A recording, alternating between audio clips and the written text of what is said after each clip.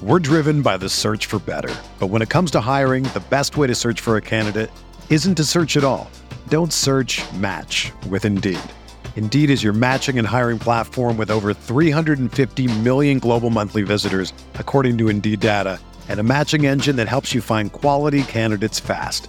Ditch the busy work. Use Indeed for scheduling, screening, and messaging so you can connect with candidates faster. Leveraging over 140 million qualifications and preferences every day, Indeed's matching engine is constantly learning from your preferences, so the more you use Indeed, the better it gets. Join more than 3.5 million businesses worldwide that use Indeed to hire great talent fast. And listeners of this show will get a $75 sponsored job credit to get your jobs more visibility at Indeed.com/Blue Wire. Just go to Indeed.com/Blue Wire right now and support our show by saying that you heard about Indeed on this podcast. That's Indeed.com/Blue Wire. Terms and conditions apply. Need to hire? You need Indeed.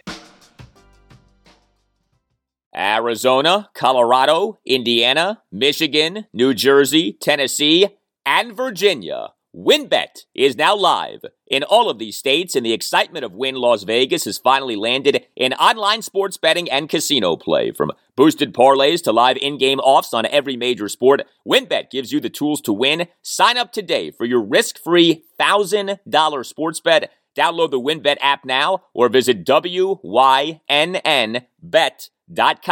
to start winning.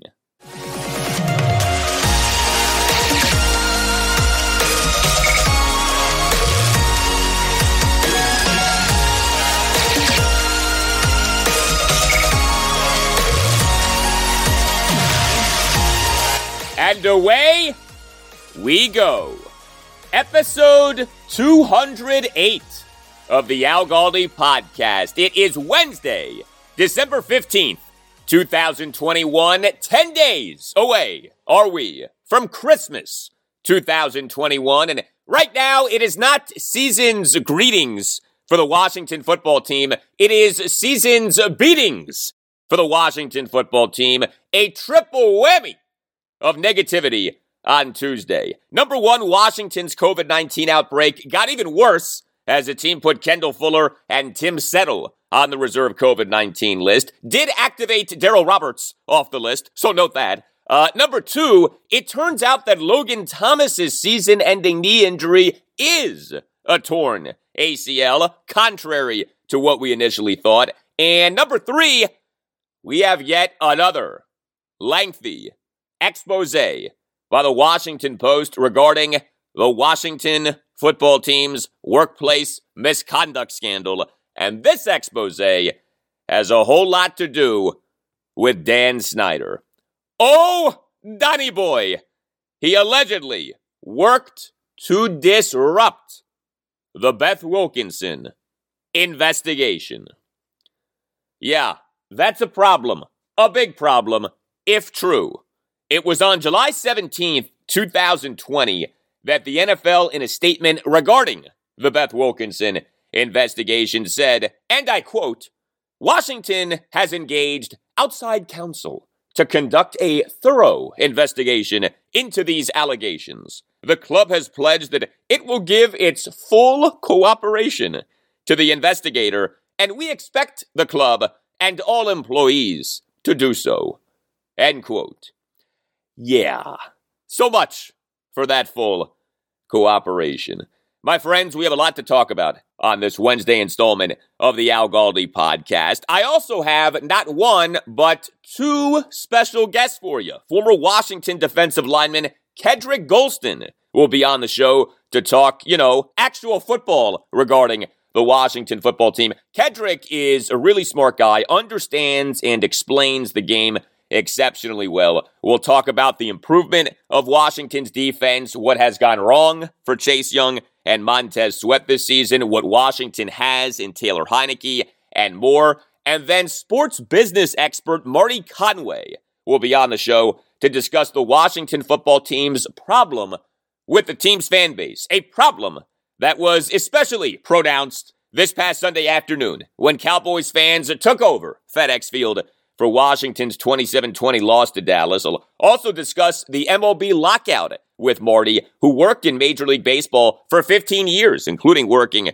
for the Orioles. So next segment, I'll discuss the latest for the Washington football team with its COVID-19 outbreak and with Logan Thomas. Then I have a lot for you on this Dan Snyder stuff from the Post, including incredible details about Dan's feud with Bruce Allen. Then my conversation with Kedric Golston. Then my chat with Marty Conway. Does that sound like a show to you? Because that sounds like a show to me. Ain't no podcast that does Washington football team talk like this podcast does, Monday through Friday. Although, this week, sadly, there will be no show for Friday due to me being at my sister's wedding. Trust me, I am not thrilled about not doing a show for Friday, but such is life. I'll only be missing the one day. You can tweet me at Al Galdi. You can email me, the Al Galdi podcast at yahoo.com. So we're going to do a deep dive on the problem that the Washington football team has with its fan base. A problem that, understand, is the fault of the team, not of us fans. It is a problem that was manifested big time with Cowboys fans overtaking FedEx Field this past Sunday. And so I on Twitter asked the question, seriously, not rhetorically, is there another team in sports that consistently has its home stadium / arena taken over by opposing teams' fans the way that the Washington football team does, especially by the three other fan bases within the division? Because that's a big part of this attendance problem. All three of the other NFC East fan bases, those of the Cowboys, Philadelphia Eagles, and New York Giants, take over FedEx Field on the regular. I got lots of tweets in response to my question. Tweet from Bacon Heineke, okay? 3 issues. 1, people hate Dan Snyder. 2, the entire stadium is trash. 3, game day experience is awful. With that being said, why should I invest in that? Yeah, man, no arguments here.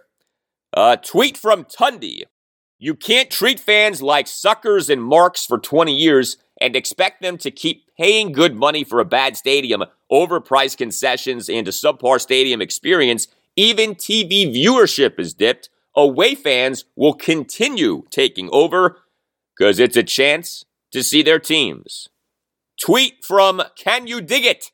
The fan experience has been crap for 15 years. Had season ticks since 96, stopped a year before the name change. Section 104 turned over in 6 years. Apathy set in years ago. Tweet from Brandon Newsom. I went to the Skins draft party when Joe Gibbs came back and we drafted Sean Taylor. Stood right in the end zone and watched his name called on the big screen. Place was full of New York, Philly, and Dallas fans. Has been an issue for years. Who's intimidated to come here? Nobody. Now, I did get tweets suggesting other teams that have or have had problems of opposing teams' fans' takeovers. A tweet from Timothy Wood, the 2005 through 2010 Nationals. Then something changed. I think, and I'm not sure, but it might have been when they started winning. Also, the 80s to 90s Capitals, at least when the opponent was the Rangers, Penguins, or Flyers. Tweet from Malcolm Wilson. I'm old enough to remember when Flyers fans would take over the old Cap Center in the early days, came in by the busload. Other than that, no. Multiple people suggested the Orioles, the Miami Dolphins, and the Los Angeles Chargers as having a problem as bad as the Washington football team has in terms of the team stadium being overtaken by opposing teams' fans. I got soccer suggestions. Tweet from Charles Mahoney. U.S. soccer national team when it plays at home versus Mexico and other CONCACAF teams. Often, not always. Tweet from Major. Watch Scottish soccer. Glasgow Celtic has the best home support as well as the best traveling support. Some stadiums are 2/3 filled with opposing teams' fans. One team even encouraged its fans to give up their seats knowing that Glasgow Celtic fans would buy the tickets. And I got many more tweets in response to my question. Tweet from JB. I've been in the D.C. area since 87. I have worked and hung out with Cowboys, Steelers, and Ravens fans. I get Ravens because they live in/near Baltimore. Hard to get a decent job in Western Pennsylvania, so Steelers fans moved here and brought their loyalty with them and their loyalty to the Penguins. Can't figure out the Dallas thing. Lots of them. A tweet from Car Care Specialties. Jack Kent Cook would never have allowed this to happen. Tweet from Matty Ice. There also may not be a fan base that hates itself more. Talking about the self-loathing of the Washington football team fan. I actually agree with you on that, Matty Ice. We do have a lot of intra-fan base battles as Washington fans. Tweet from J. Rodney Rhodes. At least we can have great silent counts. Yes, Jay, that is true. Well, an attendance problem for a football team is bad, but a serious health problem for a person is worse. Skin cancer is a real problem in this country. Skin cancer is among the most common of all cancers in the United States. Skin cancer is what Ron Rivera dealt with last year, right? He dealt with squamous cell carcinoma. If you have concerns about your skin, if you're dealing with skin cancer, if you have had skin cancer and haven't seen a doctor in a while, always know that Dr. George Verghese in the Mid-Atlantic Skin Surgery Institute of Maryland are there for you. Dr. Verghese is a board-certified dermatologist and Mohs surgeon. He is one of the nation's premier dermatologists. He's a big Washington football team fan and listener of this podcast. And operating under his direction is the Mid-Atlantic Skin Surgery Institute of Maryland. The Mid-Atlantic Skin Surgery Institute of Maryland diagnoses and treats a broad range of acute and chronic skin conditions, including skin cancer. Dr. Verghese and his team offer state-of-the-art treatments for skin cancer, including something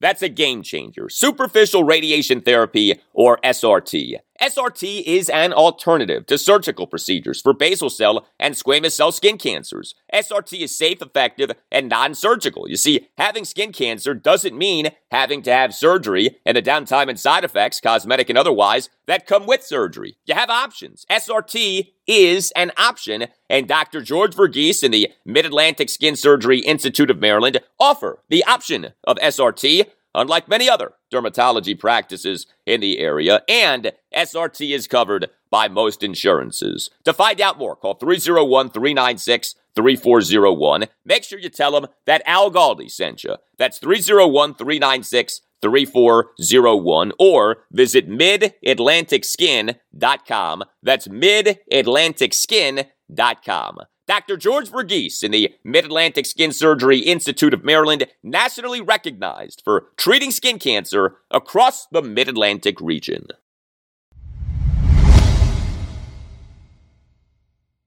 So we on Tuesday, which is the Washington football team's off day in a usual Sunday game week during the regular season, had anything but an off day in terms of Washington football team news. Next segment, I'll get to the latest article on the Washington football team's workplace misconduct scandal from the Washington Post. But right now, let's talk about the actual football news from Tuesday. Two major items, neither of which was good. So Washington's COVID-19 outbreak now is worse. Kendall Fuller and Tim Settle have gone down. Two Virginia Tech Hokies have gone down. Washington on Tuesday afternoon plays corner Kendall Fuller and interior defensive lineman Tim Settle on the reserve COVID-19 list. And Fuller, per the understanding of Washington football team insider J.P. Finley of NBC Sports Washington, isn't vaccinated for COVID-19. So that means that Kendall Fuller will definitely miss this Sunday afternoon's game at the Philadelphia Eagles at 1.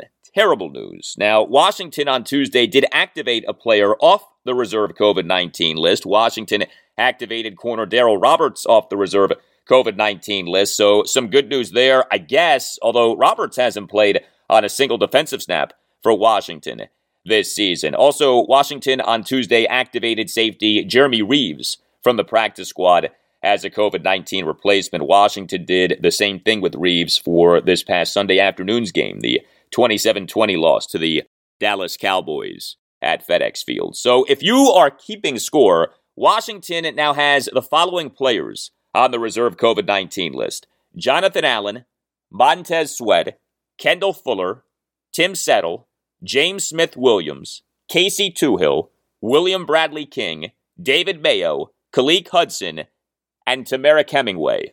10 Washington players are on the reserve COVID-19 list. 9 of the 10 players are defensive players.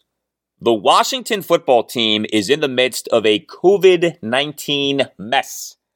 Washington last Wednesday put Montez Sweat on the reserve COVID-19 list. Washington last Friday put Khaleke Hudson on the reserve COVID-19 list, although he was already on the reserve injured list.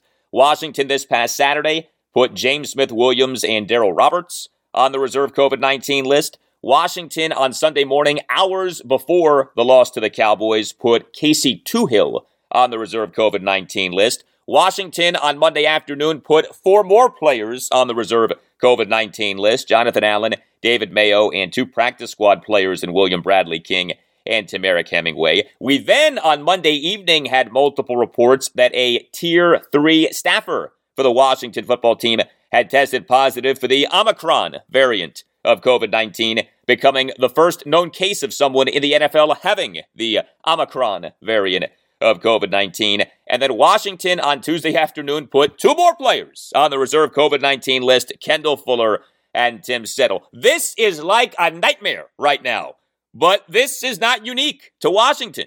The NFL as a whole has been inundated with positive COVID-19 tests in recent days. The NFL right now is getting walloped by COVID-19. I can only assume that this has to do with all of the variants of COVID-19, but who knows? There's so much with this freaking pandemic that we do not know. So, we speculate and we think and we pontificate, but we just don't know anything beyond the NFL right now is struggling when it comes to the COVID-19 pandemic. But the timing of this COVID-19 outbreak for Washington really could not be worse, given that the team is fighting for its postseason life, given that the team has this big game at the Eagles this Sunday afternoon. And, of course, making things worse are the many injuries on offense that the Washington football team is dealing with. Washington has an offense that has been ravaged by injury and a defense that has been ravaged by COVID-19. Happy holidays, everyone. We'll see what Ron Rivera has to say on Wednesday at his post-practice press conference, which, barring the unforeseen, he'll be doing. By the way, with Washington's COVID-19 situation on defense, did you see who Washington signed on Tuesday? Washington on Tuesday signed edge defender Nate Orchard off the Green Bay Packers practice squad. Remember Nate Orchard? So Nate Orchard was taken by the Cleveland Browns in the 2nd round of the 2015 NFL Draft out of Utah. Washington signed Nate Orchard on November 27th, 2019. This in the lead up to what ended up being Washington's final win in the team's 3-13 2019 season. What was that final win? The 29-21 win at the Carolina Panthers in Week 13 in Ron Rivera's final game as Panthers head coach. Now, if you remember the circumstances for this game, Ryan Kerrigan was inactive due to a concussion, ending streaks of 139 consecutive regular season games and regular season starts to begin his career. Yeah, this was the game that ended the Ryan Kerrigan Ironman streak. And so Washington gave significant playing time to 2 edge defenders in Nate Orchard and Chris Odom. And each guy made big plays in this game. Orchard finished with a sack, 2 quarterback hits, 2 tackles for loss, and a fumble recovery in playing on 42 Washington defensive snaps in his Washington debut. He, on the Panthers' final offensive drive, had not only the game-sealing fumble recovery, but also tackled running back Christian McCaffrey for a 1-yard loss on a shotgun handoff run on a 2nd and goal at the 2.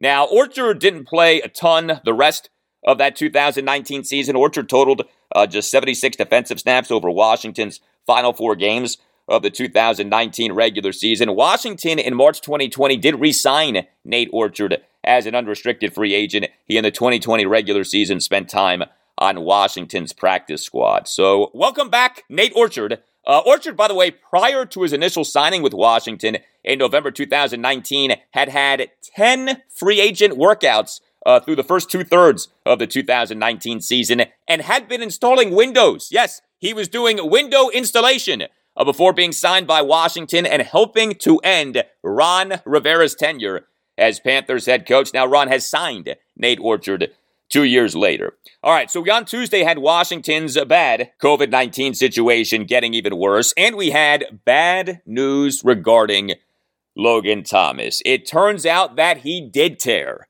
his ACL. There have been a lot of twists and turns with this Logan Thomas knee injury saga. So Washington on December 8th put Logan Thomas on the reserve injured list for the second time this season, ending his season. Logan Thomas suffered a knee injury in the win at the Las Vegas Raiders in Week 13. The initial belief was that Logan had not suffered a torn ACL, but we on Tuesday morning had multiple reports that Logan did in fact suffer a torn ACL, although the reports weren't all the same. Let me read them to you. So ESPN NFL insider Adam Schefter tweeted, quote, "Further testing revealed that WFT tight end Logan Thomas does in fact have a torn ACL as the team initially feared, per source. Thomas is expected to undergo surgery this week and return in time for the 2022 season," end quote.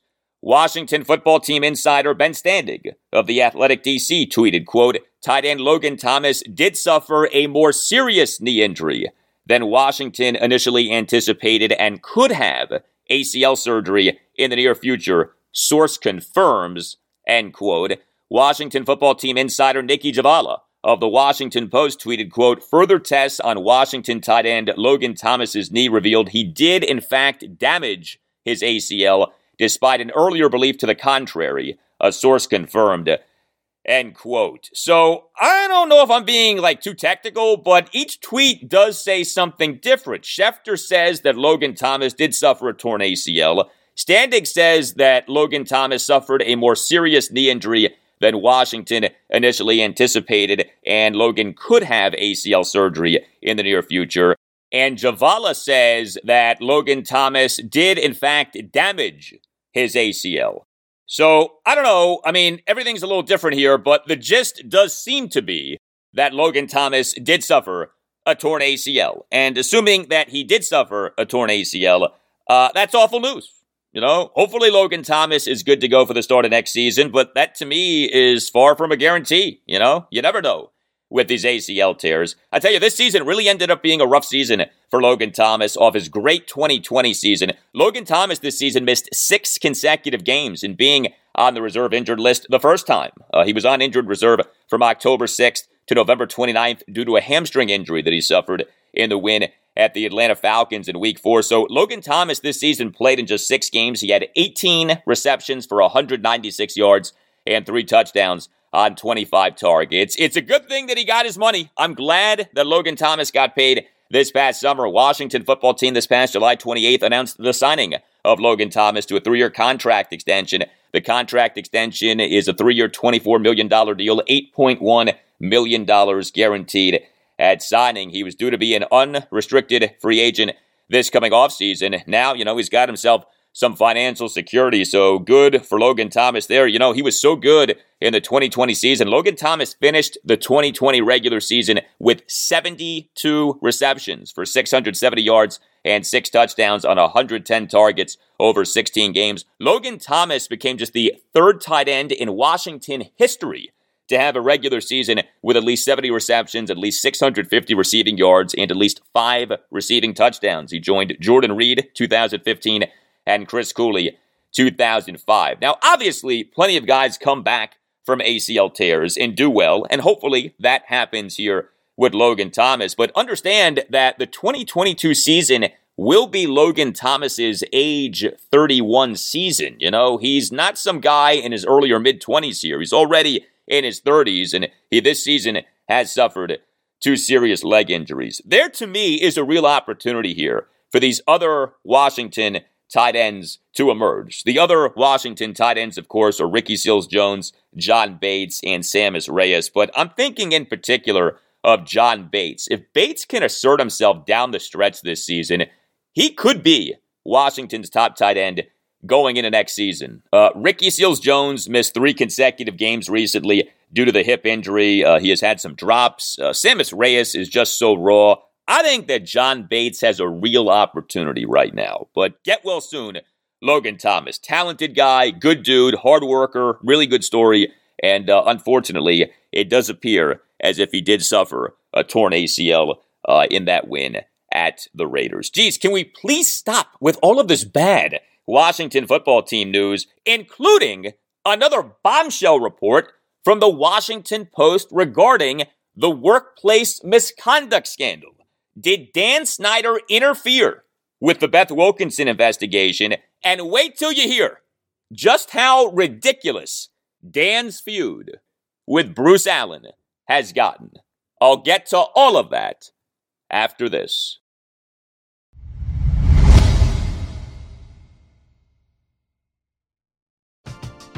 We're driven by the search for better. But when it comes to hiring, the best way to search for a candidate isn't to search at all. Don't search, match with Indeed. Indeed is your matching and hiring platform with over 350 million global monthly visitors, according to Indeed data, and a matching engine that helps you find quality candidates fast. Ditch the busy work. Use Indeed for scheduling, screening, and messaging so you can connect with candidates faster. Leveraging over 140 million qualifications and preferences every day, Indeed's matching engine is constantly learning from your preferences, so the more you use Indeed, the better it gets. Join more than 3.5 million businesses worldwide that use Indeed to hire great talent fast. And listeners of this show will get a $75 sponsored job credit to get your jobs more visibility at Indeed.com/Blue Wire. Just go to Indeed.com/Blue Wire right now and support our show by saying that you heard about Indeed on this podcast. That's Indeed.com/Blue Wire. Terms and conditions apply. Need to hire? You need Indeed.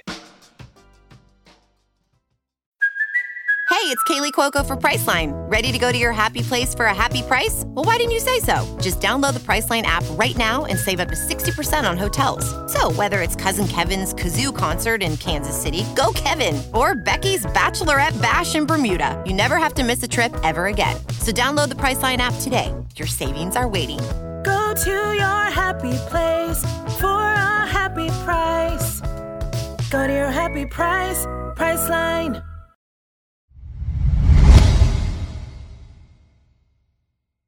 All right, still to come on the show, two special guests talking Washington football team, former Washington defensive lineman Kedric Golston on actual football, and sports business expert Marty Conway on the Washington football team's problem with its fan base. Of course, the Washington football team's problem with its fan base is a function of many things, perhaps principal among them, the owner. First off, happy Thanksgiving, everybody. Yes, Danny, happy Thanksgiving. Dan Snyder, he may well be the least popular major figure in all of North American sports. I mean, think about it. Who else, in terms of major figures in North American sports, is less popular, has a lower approval rating than Dan Snyder? And we on Tuesday afternoon got another brick in the wall.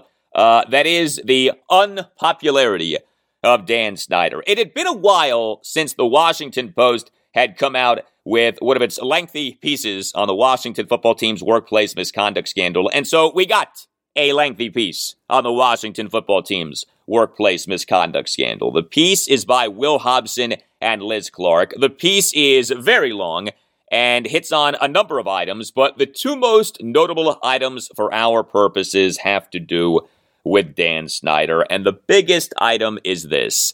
Danny Boy allegedly worked to disrupt Beth Wilkinson's investigation into workplace misconduct for the Washington football team.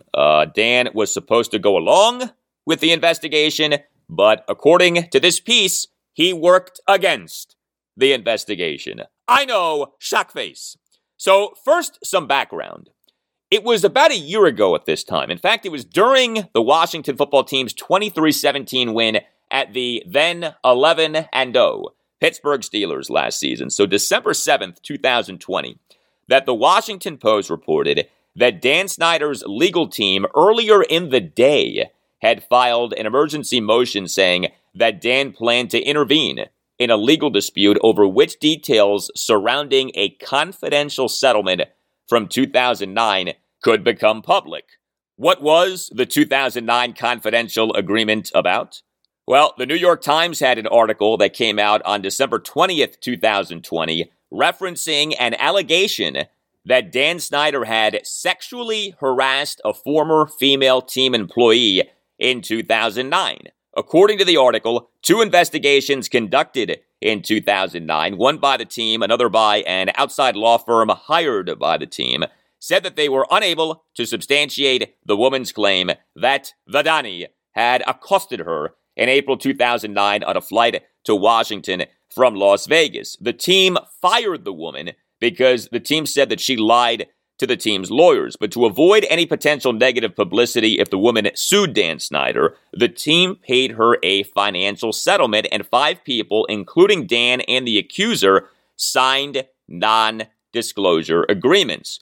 The Washington Post last December 22nd, so December 22nd, 2020, reported that the financial settlement was for a staggering $1.6 million, and that the alleged incident had occurred on Dan's private plane while flying back from the Academy of Country Music Awards in Las Vegas. So fast forward to this Washington Post piece that came out on Tuesday afternoon saying that Dan Snyder allegedly worked to disrupt Beth Wilkinson's investigation into workplace misconduct for the Washington football team. The biggest instance of Dan allegedly doing this, per the piece, is the following. Quote, in July 2020, just a few days after prominent D.C. attorney Beth Wilkinson began investigating allegations of widespread sexual harassment in the Washington football team workplace, she learned of a decade-old allegation of sexual misconduct against team owner Daniel Snyder. Snyder had for years privately denied the woman's claims, but the existence of an allegation against him, which had been kept secret by a confidential $1.6 million settlement, had the potential to rock a franchise already reeling from scandal. A few weeks later, Wilkinson sought to interview the former team employee who had made the accusation, according to people familiar with the investigation. Then Snyder and his team stepped in. His attorneys attempted to prevent Wilkinson from speaking to Snyder's accuser, according to a letter the woman's attorney wrote to Snyder's lawyers that was filed in federal court. The Washington Post has not reviewed this letter, which was filed under seal as part of a legal dispute between Wilkinson and a former lawyer for the team. The letter was described by people with knowledge of its contents. According to these people, the woman's lawyer, Brendan Sullivan, accused Snyder's lawyers of offering his client more money beyond the $1.6 million the team paid in 2009 if she agreed not to speak to anyone about her allegations against Snyder and her settlement with the team. In court filings, Wilkinson later described phone calls to Sullivan from Snyder's lawyers as an attempt to silence the 2009 accuser.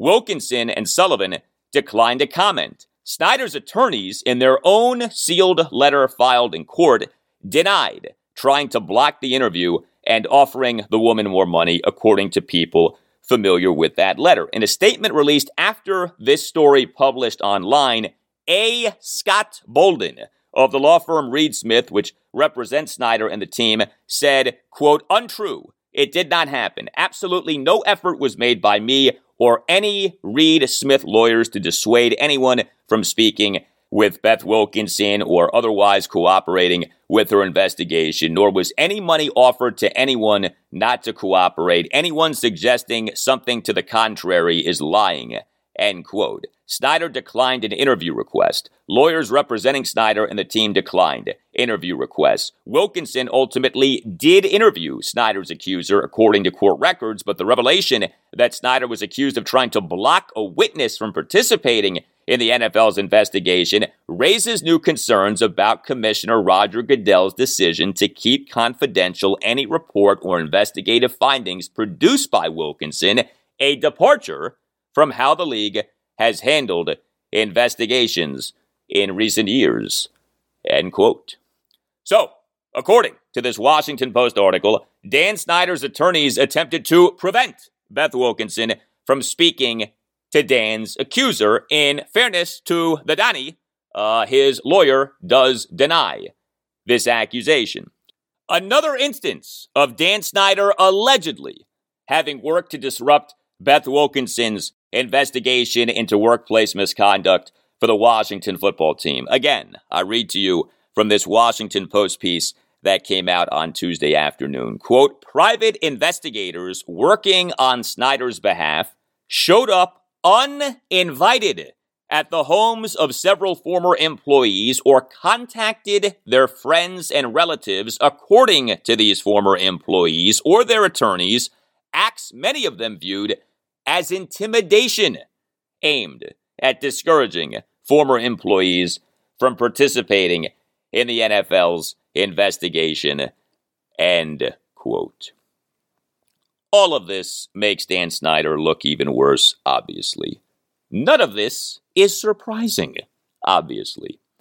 This latest piece by the Washington Post on the Washington football team's workplace misconduct scandal will reignite the cries for the NFL to release the report, right? To put out some kind of a report on the findings of the Beth Wilkinson investigation. And look, I am all for such a report being released. I am all for transparency with this Beth Wilkinson investigation. At the same time, I am not holding my breath on this transparency ever being realized. The NFL has zero interest in putting out any kind of actual report on the findings of the Beth Wilkinson investigation. Perhaps Congress's involvement in all of this could force the NFL's hand to some degree, but, all has been quiet on the congressional involvement front in the Washington football team's workplace misconduct scandal in recent weeks. Dan Snyder's and the NFL strategy with this whole workplace misconduct scandal has been to deny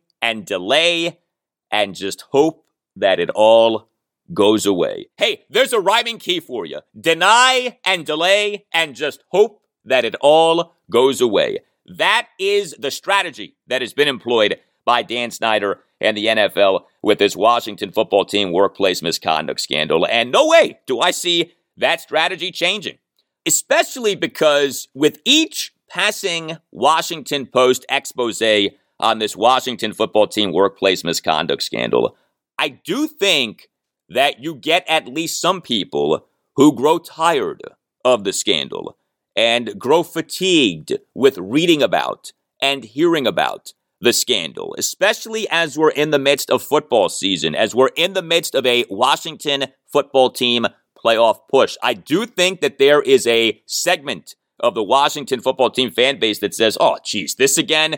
Can we please just enjoy our football? And I'm not saying that that's the right reaction, but I do believe that that is a reaction, and it may well be a growing reaction. I would, though, say this.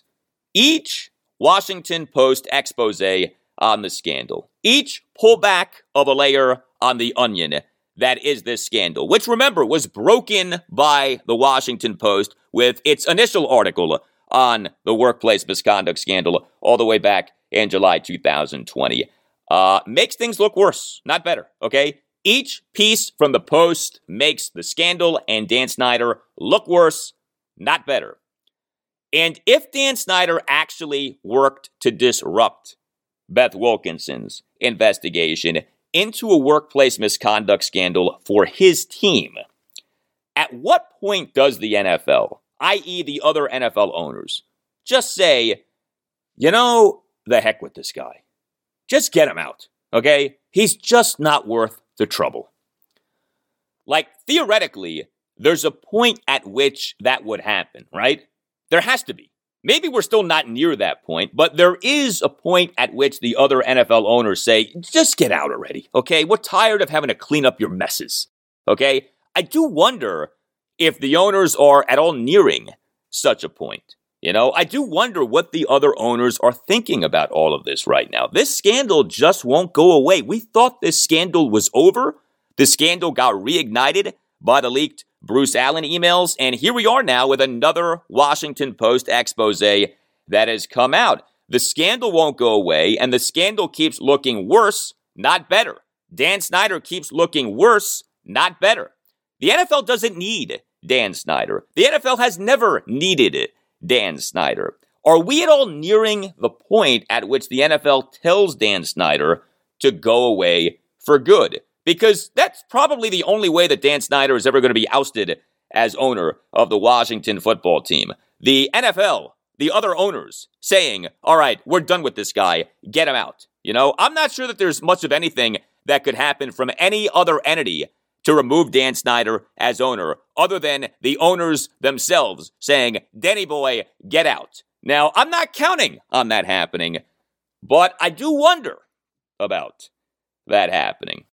Also, in this latest Washington Post piece on the Washington football team's workplace misconduct scandal is this absurd details on the Dan Snyder-Bruce Allen feud. So, as you likely know, Dan Snyder and Bruce Allen now hate each other. Two guys who had been two peas in a pod now cannot stand each other. So, a little bit of background. Washington's ownership turmoil of 2020 and 2021, of course, resulted in Dan Snyder buying out his three disgruntled minority investors, Dwight Schar, Robert Rothman, and Fred Smith. This in a transaction that was finalized this past April 2nd. The ugliest aspect of the ownership turmoil, by far, was the alleged smear campaign perpetrated on Dan Snyder. Dan, in a lawsuit filed on August 7th, 2020, accused an online media company, MEAWW.com,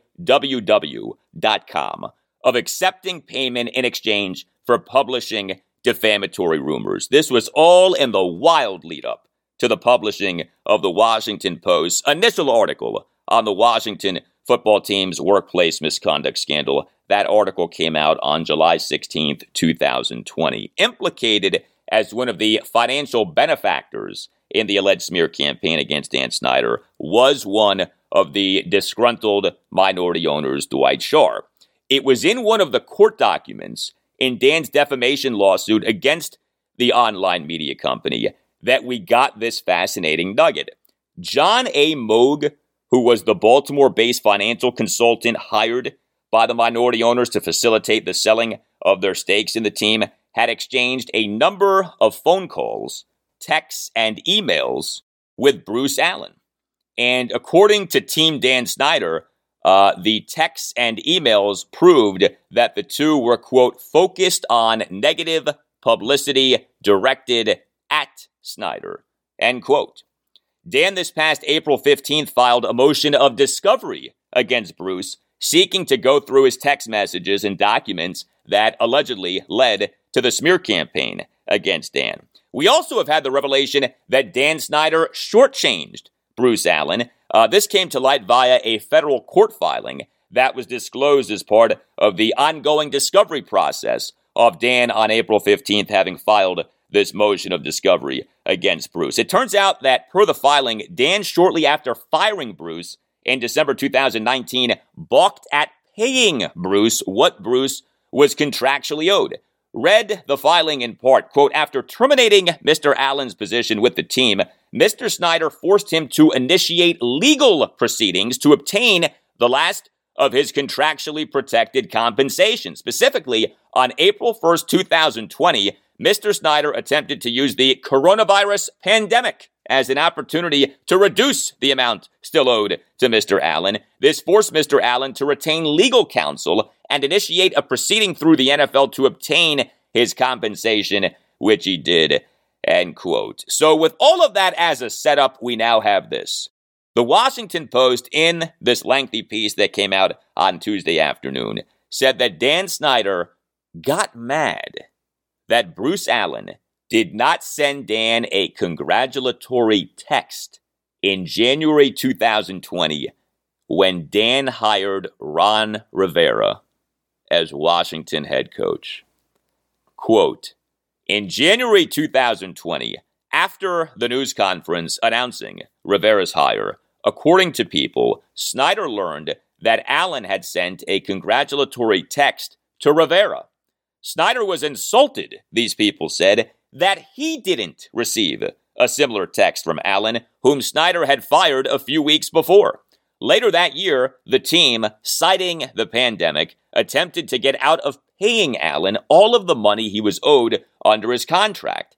Allen fought back, and Snyder agreed to pay his full salary. But in a message sent to Allen's lawyers over settlement terms, one of Snyder's lawyers included a condition that Allen wouldn't agree to meet, according to text messages reviewed by the Post. Quote, in addition, I understand that Mr. Allen has agreed to send a text message to Mr. Snyder stating, congrats on the hire, end quote. Snyder's attorney wrote in July 2020, 7 months after Snyder hired Rivera.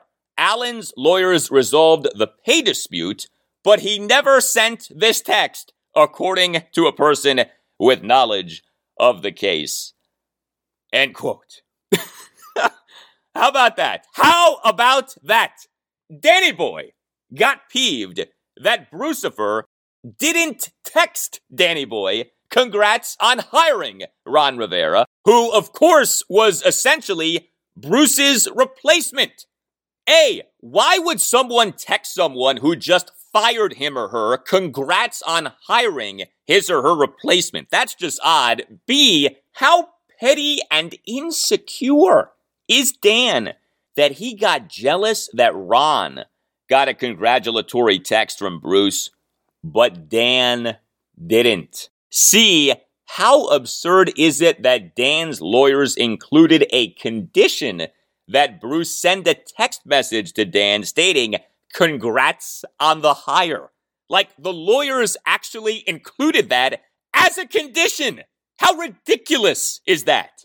Cuckoo, cuckoo. Yeah, how whacked out truly is Dan Snyder? Unreal. And how all-time great is this Dan Snyder, Bruce Allen feud? This isn't good versus evil. This is evil versus evil. Instead of saying, may the best man win, we say, may the worst person lose even more. What a circus. Hey, it's December. Why talk about a playoff push for the Washington football team when you have its never-ending drama to talk about? Well, with all of that said, let us talk some actual football.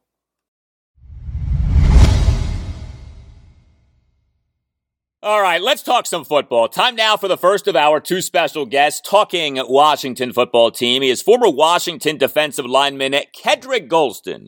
Kedric was taken by Washington in the 6th round of the 2006 NFL Draft out of Georgia. He played for Washington for 11 seasons, 2006 through 2016, and it's great to have him on the Al Galdi podcast. Kedric, really nice to talk to you, man. How are you? I'm doing well, and yourself, Al? Doing well. Excited with what's going on with the Washington football team on the field right now, although, boy, nothing's easy right now. What do you make of the state of our 6-7 football team? A ton of injuries, and now all of these COVID-19 related absences. A disappointing loss to the Dallas Cowboys at FedEx Field last Sunday afternoon, but Washington is currently in possession of the NFC's third and final wildcard spot. You played on 3 different Washington teams that rallied to make the playoffs, the 2007, 2012, and 2015 teams. Does this season's Washington team feel like a playoff team to you? You know, it's hard to say. I mean, as when they were going into the bye at 2-6, you know, I could start to kind of feel, you know, if they came out of the bye and had some success, you know, they might go on one of those runs like I was a part of in 2012. And they come out and nobody gave them a chance against Tampa, and they kind of shocked the universe and beat a good, you know, Buccaneers team. Anytime you can beat Tom Brady, I mean, that's something you can hang your hat on. And, you know, they go on a, you know, 4-game heater. And you're thinking, hey, the way they're playing from offense, defense, special team standpoint, they're not pretty, but hey, they know who they are. They're going out there, they're running the ball, they're playing a lot better defense, and you know, it gives them a shot to win a football game. And so, you know, you lead up to Cowboys week, and everything's kind of right out there, understanding that hey, you got the, you know, last wild card place kind of, you know, right there in the catbird seat, but you also have an opportunity to win the division, being that you have these remaining games left in the season, playing Philly twice, playing Dallas twice, and New York once. And you're down 24-0 at the half, and, you know, the air is kind of let out of your sails. And, you know, we know they come back and they make it respectable from the standpoint of the final score, but you never want the Cowboys to come into your home stadium and be up 24-0 and lose a game that kind of way.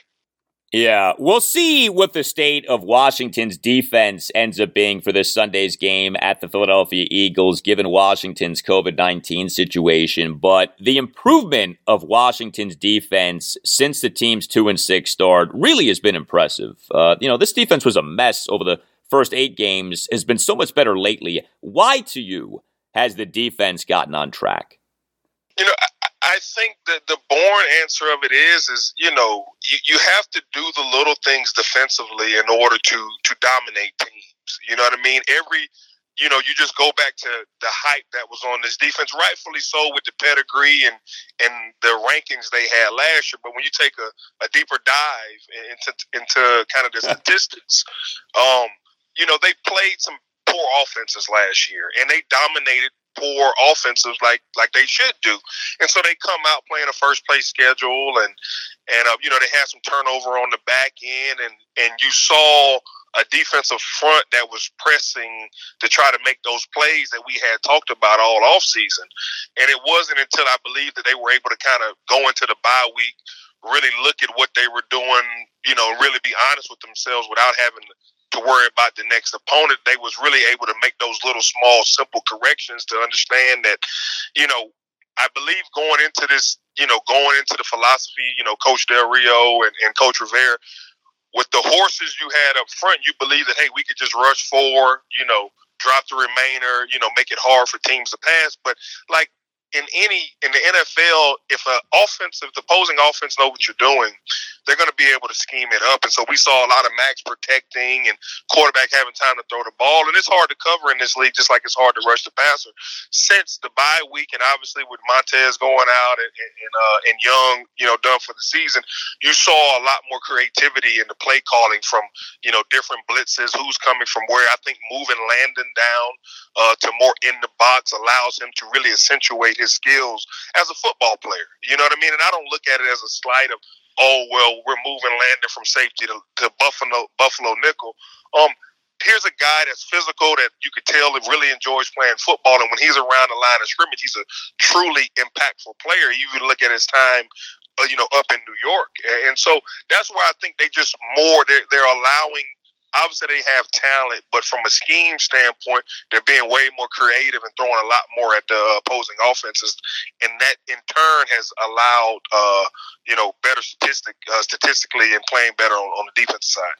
We are doing a Bill Callahan-esque deep dive on the Washington football team with former Washington defensive lineman Kedric Golston. So you mentioned Chase Young and Montez Sweat. Look, it would be ridiculous to say that Washington is better off without those guys, given how talented they are. But it is undeniable that the improvement for the defense has come with both of those guys being out. Ron Rivera has made it clear that Chase and Montez weren't always adhering to the defensive scheme. What do you make of what has gone on with and without Chase Young and Montez Sweat this season?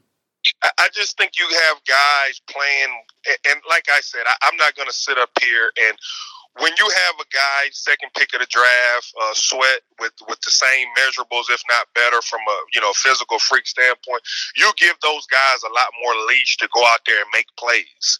You know what I mean? So that you might have a guy. I think of Brian Arakpo when Jim Haslett came in, and Rack pretty much had the freedom to rush wherever he wanted to rush, and it was the next defensive lineman next to him responsibility to make Rack right. You know what I mean? So if Rack went inside at the snap of the ball, it was that defensive end or that the defensive tackle next to him responsibility for contain, because you understood you wanted to put your playmakers in position to go out there and make plays.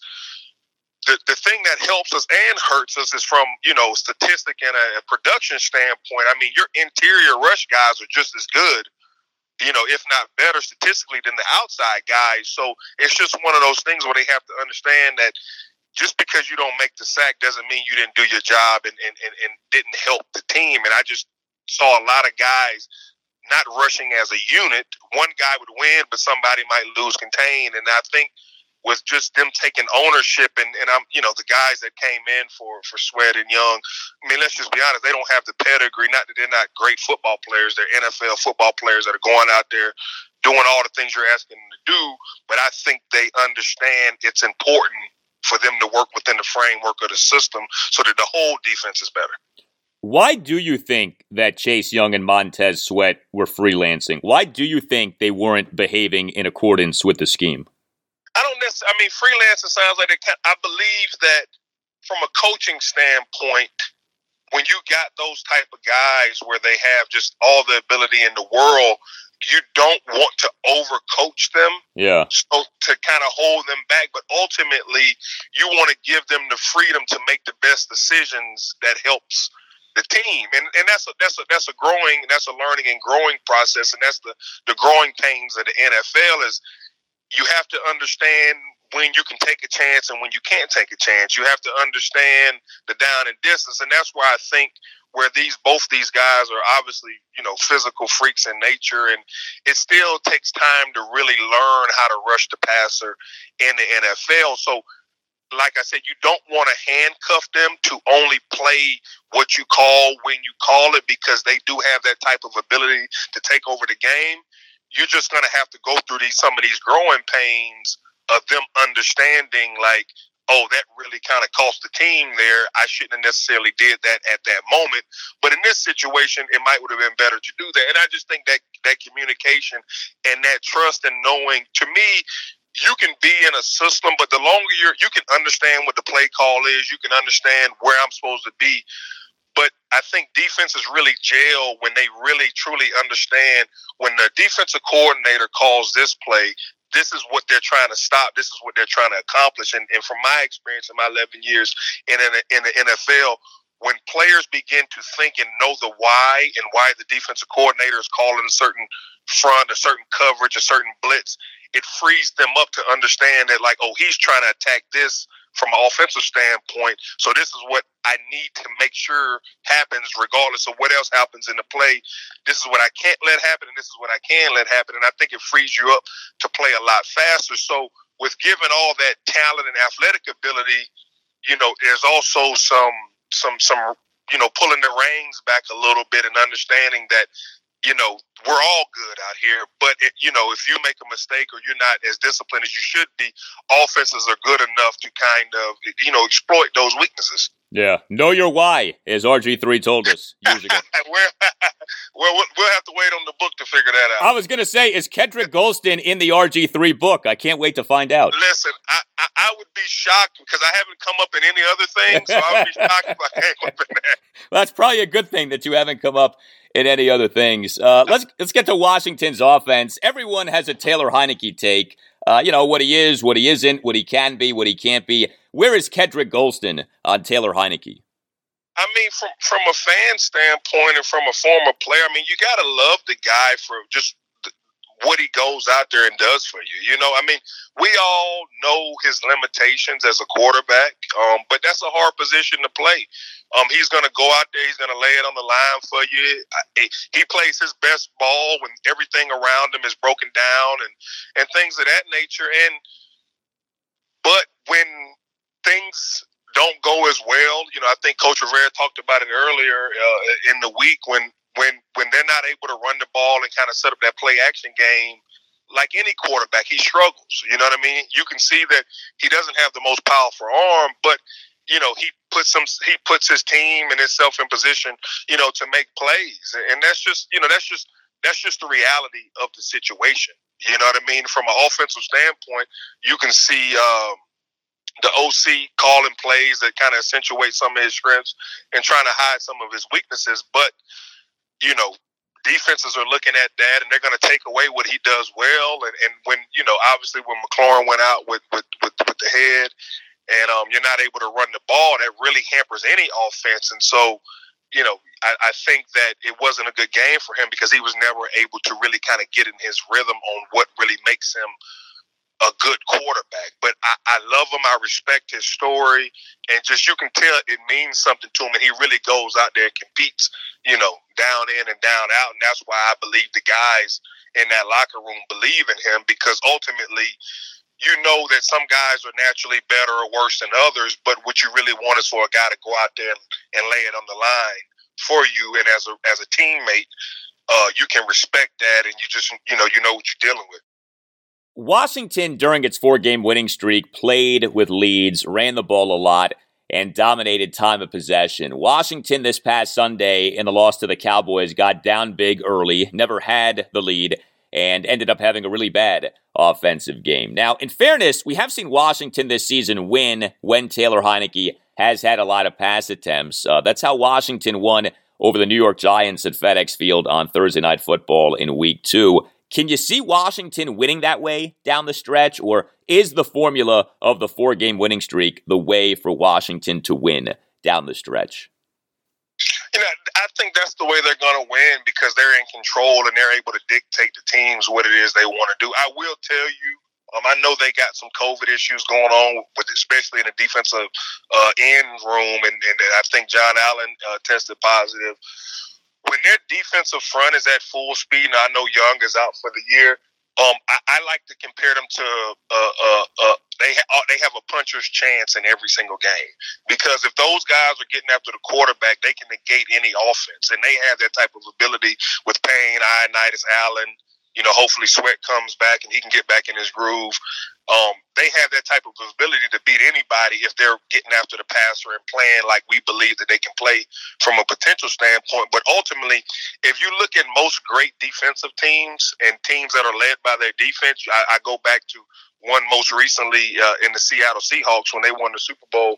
They run the ball to control the clock to allow their defense to rest as much as possible. And there's one unspoken thing that you don't really hear much about, is that offenses get impatient. You know what I mean? So when they're sitting on the sideline and it's been a 4-minute drive, a 6-minute drive, an 8-minute drive, a 10-minute drive, all the while the offense wants to try to get the ball to go score points. You know what I mean? So they get impatient, and then you kind of know from a defensive standpoint, they feel like they have to score on this drive because they don't know when the next time it is they're going to get the ball. So I believe, especially with this team, understanding who they are and who they're not, they're going to have to be able to run the ball, or at least give the illusion and be respectful enough in the running game so teams have to honor it in order to, one, to control the ball, to give their defense a break, to be able to go out there and play 100 miles an hour.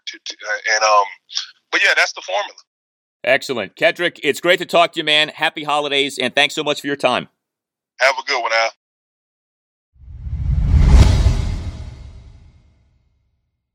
All right, so let's get into this issue of the Washington football team and its fan base. FedEx Field, of course, was overtaken by Cowboys fans this past Sunday afternoon for Washington's 27-20 loss to Dallas. And yes, FedEx Field being overtaken by opposing teams' fans is nothing new, but this takeover, to me, stands out as being among the more galling. This was the biggest Washington-Dallas game in years. This was a game to which the Washington football team basically pleaded fans to attend.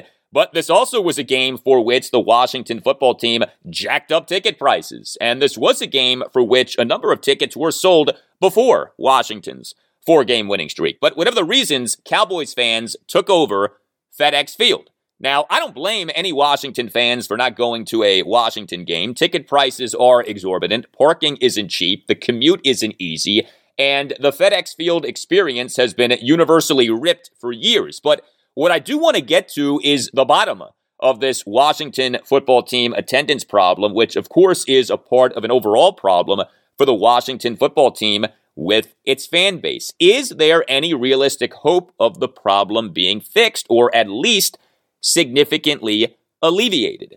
Very pleased to welcome to the Al Galdi podcast right now a special guest. He is sports business expert Marty Conway. Marty is an adjunct professor at Georgetown.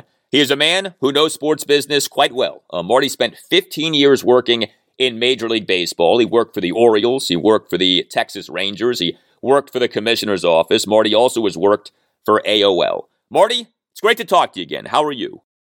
I'm good, Al. Good to be with you. Appreciate you coming on again. So, as someone who understands the business of sports so well, what do you make of this continued phenomenon of the Washington football team, maybe more than any other team in major pro sports, having its home games taken over by opposing teams' fans? Yeah, well, it's certainly disturbing if you're, the home team. Obviously, if you're connected to the home team, particularly in football, the head coach And we heard this from Ron Rivera, a few days ago. We've heard it from other coaches. If you've been to games in Pittsburgh or Baltimore, or places like that, they play certain music at certain times. Even Caps games, they have their own sort of signature approach on that. And it's, it's a huge problem when it gets to this point. And it has happened with other teams. I can recall other stadiums, for example, Camden Yards right up the road, when the Orioles were in their really difficult days, it was almost like a neutral court. There'd be fans from Philadelphia, Yankee fans, Met fans, whatever. But that sort of subsided when the team got better. But in this case, look, I think at the end of the day, now we know that 25 years after the stadium opened, that it was a bad decision to go out there.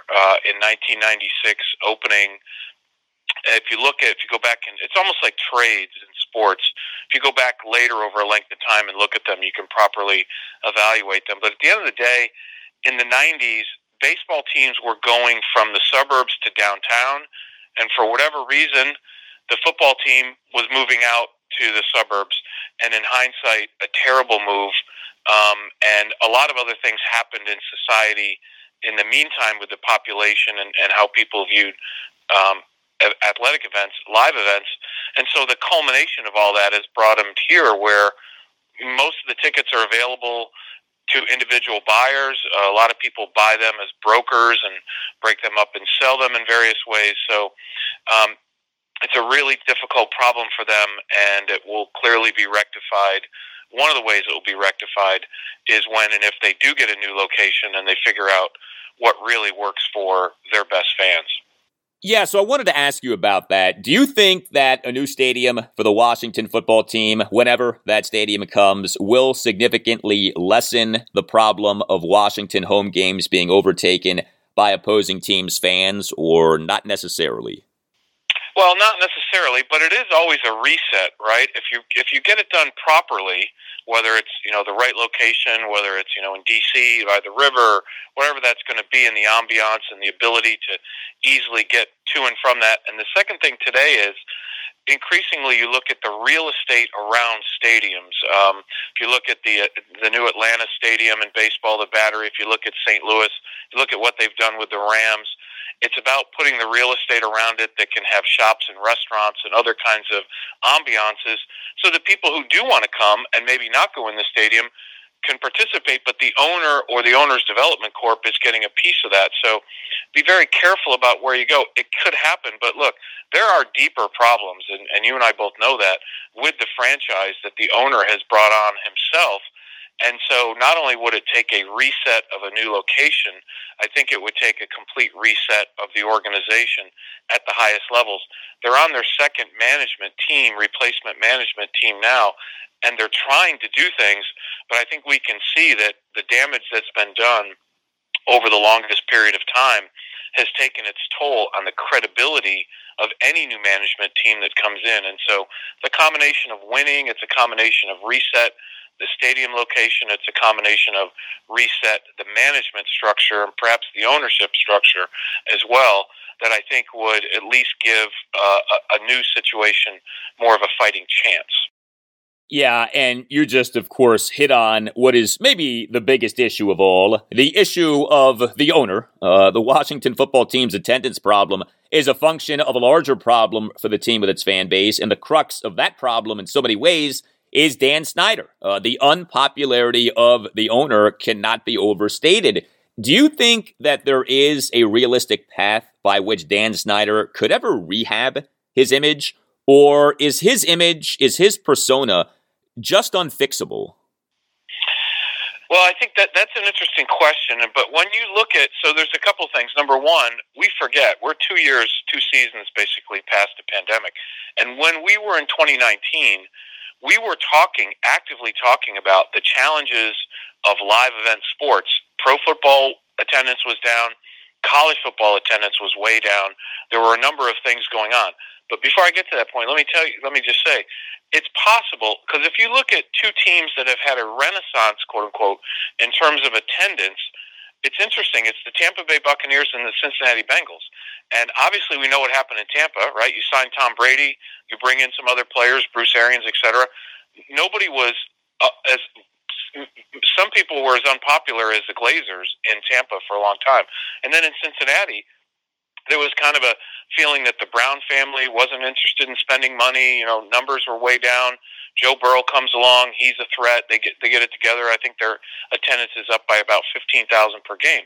So you can do it, but it's going to take a lot of effort, and I don't see that kind of effort being put forth. But having said that, could it be rehabilitated? It's possible, but it will take a long time. I think it will take sort of this. Look how many times have they missed on the franchise quarterback, and we know how important that is.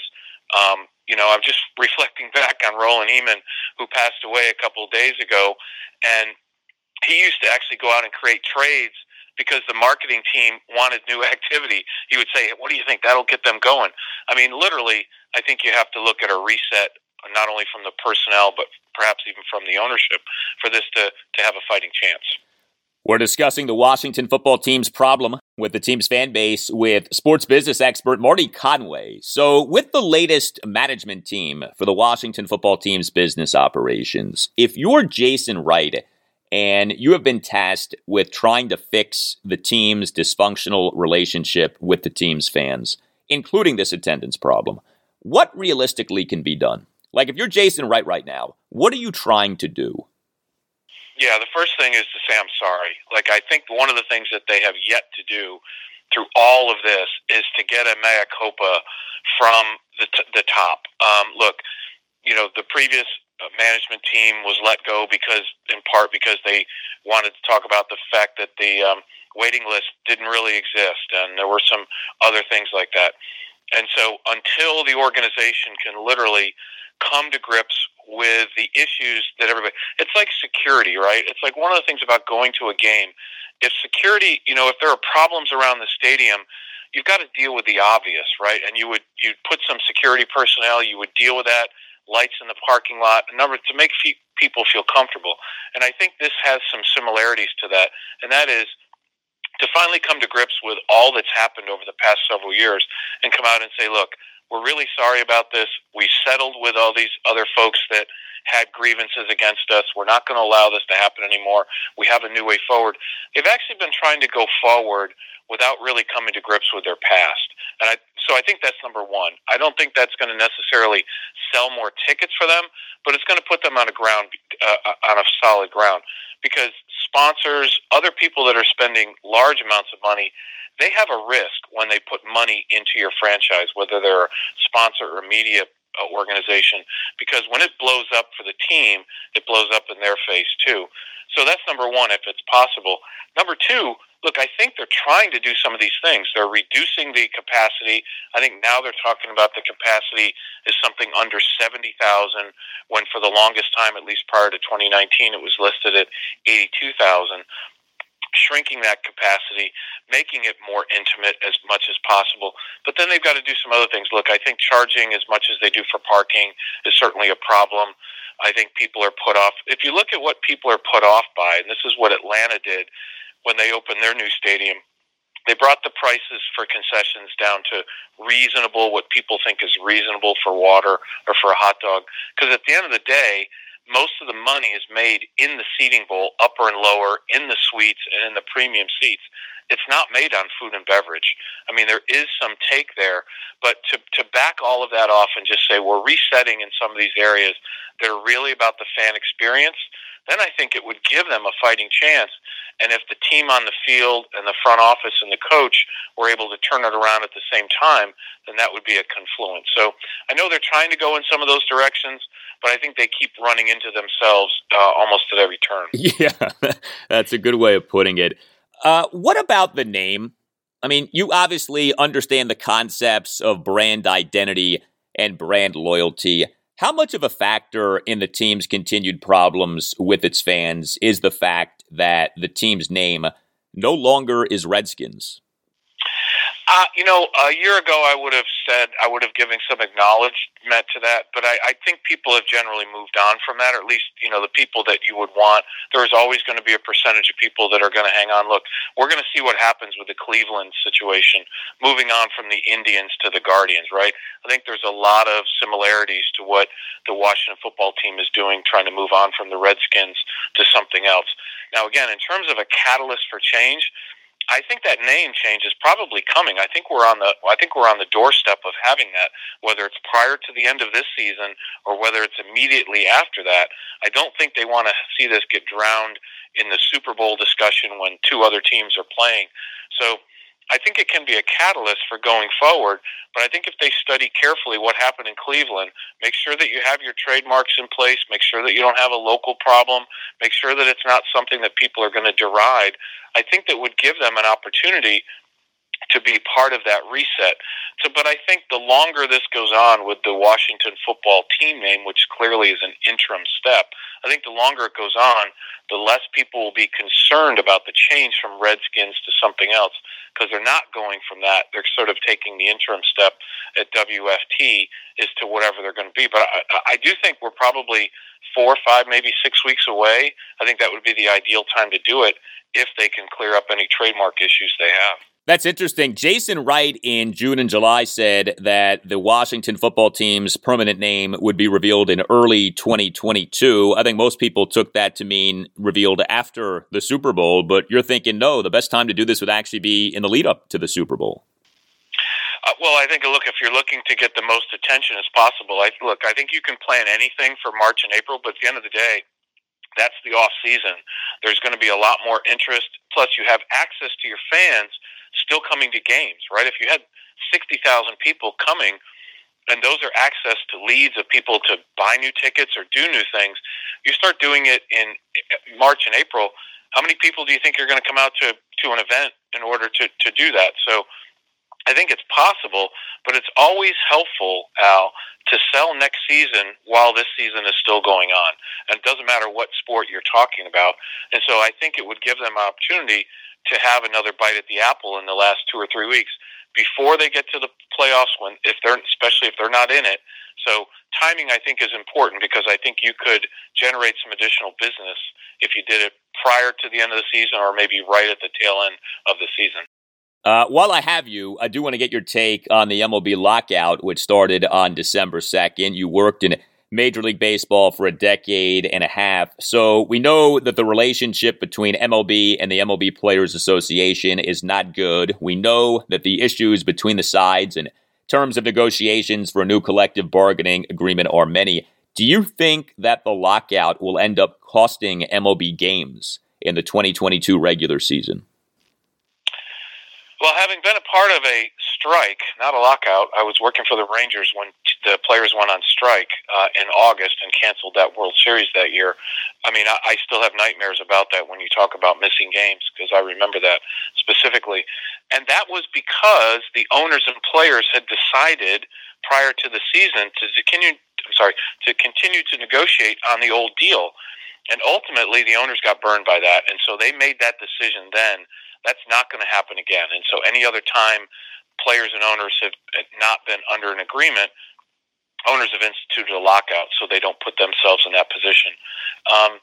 Now, do I feel like they're going to miss regular season games? I don't. I do think that ultimately there's so much money. This is a $10, $11 billion industry now. There's so much money at stake on both sides that they could come to some sort of agreement. And perhaps that's what's happened, Al, over the last two, is the players, I think, have lost ground on the last two collective bargaining agreements. And I think they're looking at this now and saying, this is our chance to get this back. As you mentioned, Bruce Meyer, there's some new people involved in the negotiations. And I think there's a sense, whenever that happens, having been in some collective bargaining situations, when there's new people and new personalities, you know, there was a feature story in The Athletic about 2 or 3 days before the lockout. The feature was on Bruce Meyer. And I looked at that ominously and said, why would the union want to have a long feature story about their lead negotiator 2 or 3 days prior? Well, because they wanted to prove a point. They wanted to communicate to all the players that they were going to be difficult. They were going to be tough to get a deal with.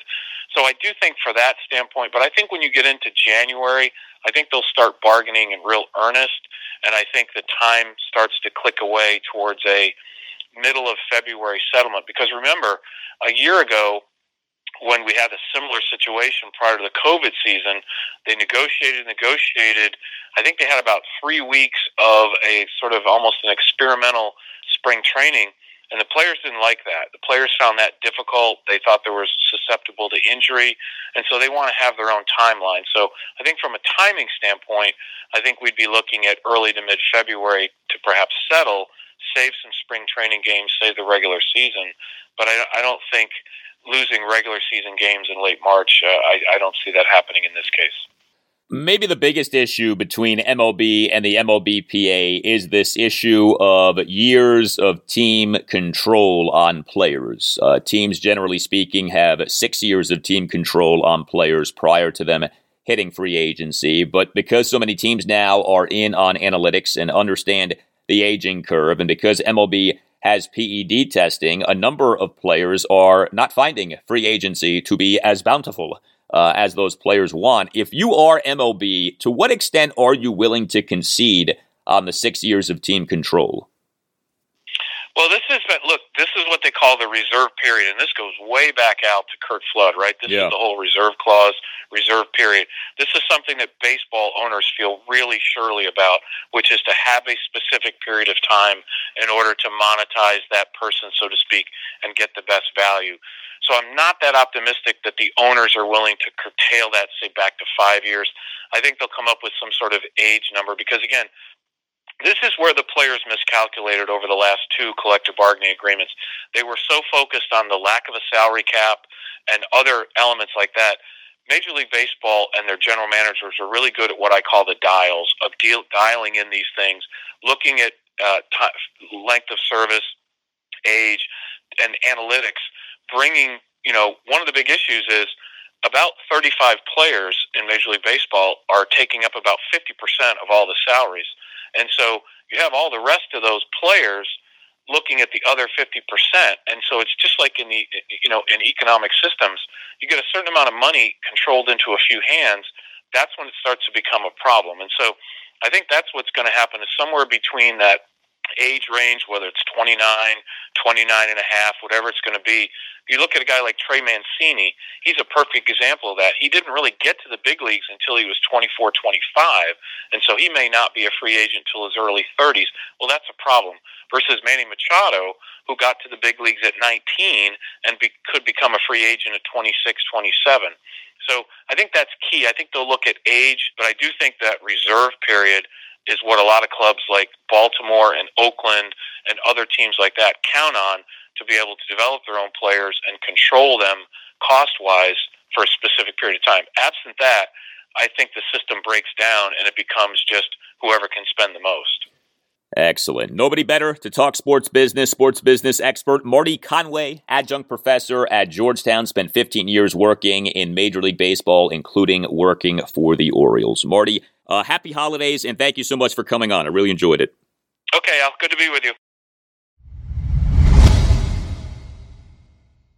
Hope you enjoyed our special guests on this episode 208 of the Al Galdi podcast, Kedric Golston and Marty Conway. And that will do it for you and me. But just for now, keep the feedback coming. You can tweet me at Al Galdi. You can email me, the Al Galdi podcast at yahoo.com. Thursday show, episode 209, will be a jam-packed show. I will have a lot for you on the Washington football team as it on Wednesday, with whatever players are still left for the team, is beginning the team's practice week for this Sunday afternoon's big game at the Philadelphia Eagles at 1. We'll see who's practicing and who isn't, and we expect to hear from both Ron Rivera and Taylor Heineke via post-practice press conferences. Also, post-game games for the Capitals, Wizards, and Georgetown on Wednesday night. The Capitals will be at the Chicago Blackhawks Wednesday night at 8. The Wizards will be at the Sacramento Kings Wednesday night at 10. And Georgetown will be home to Howard Wednesday evening at 6:30. Have a great rest of your Wednesday, and I'll talk to you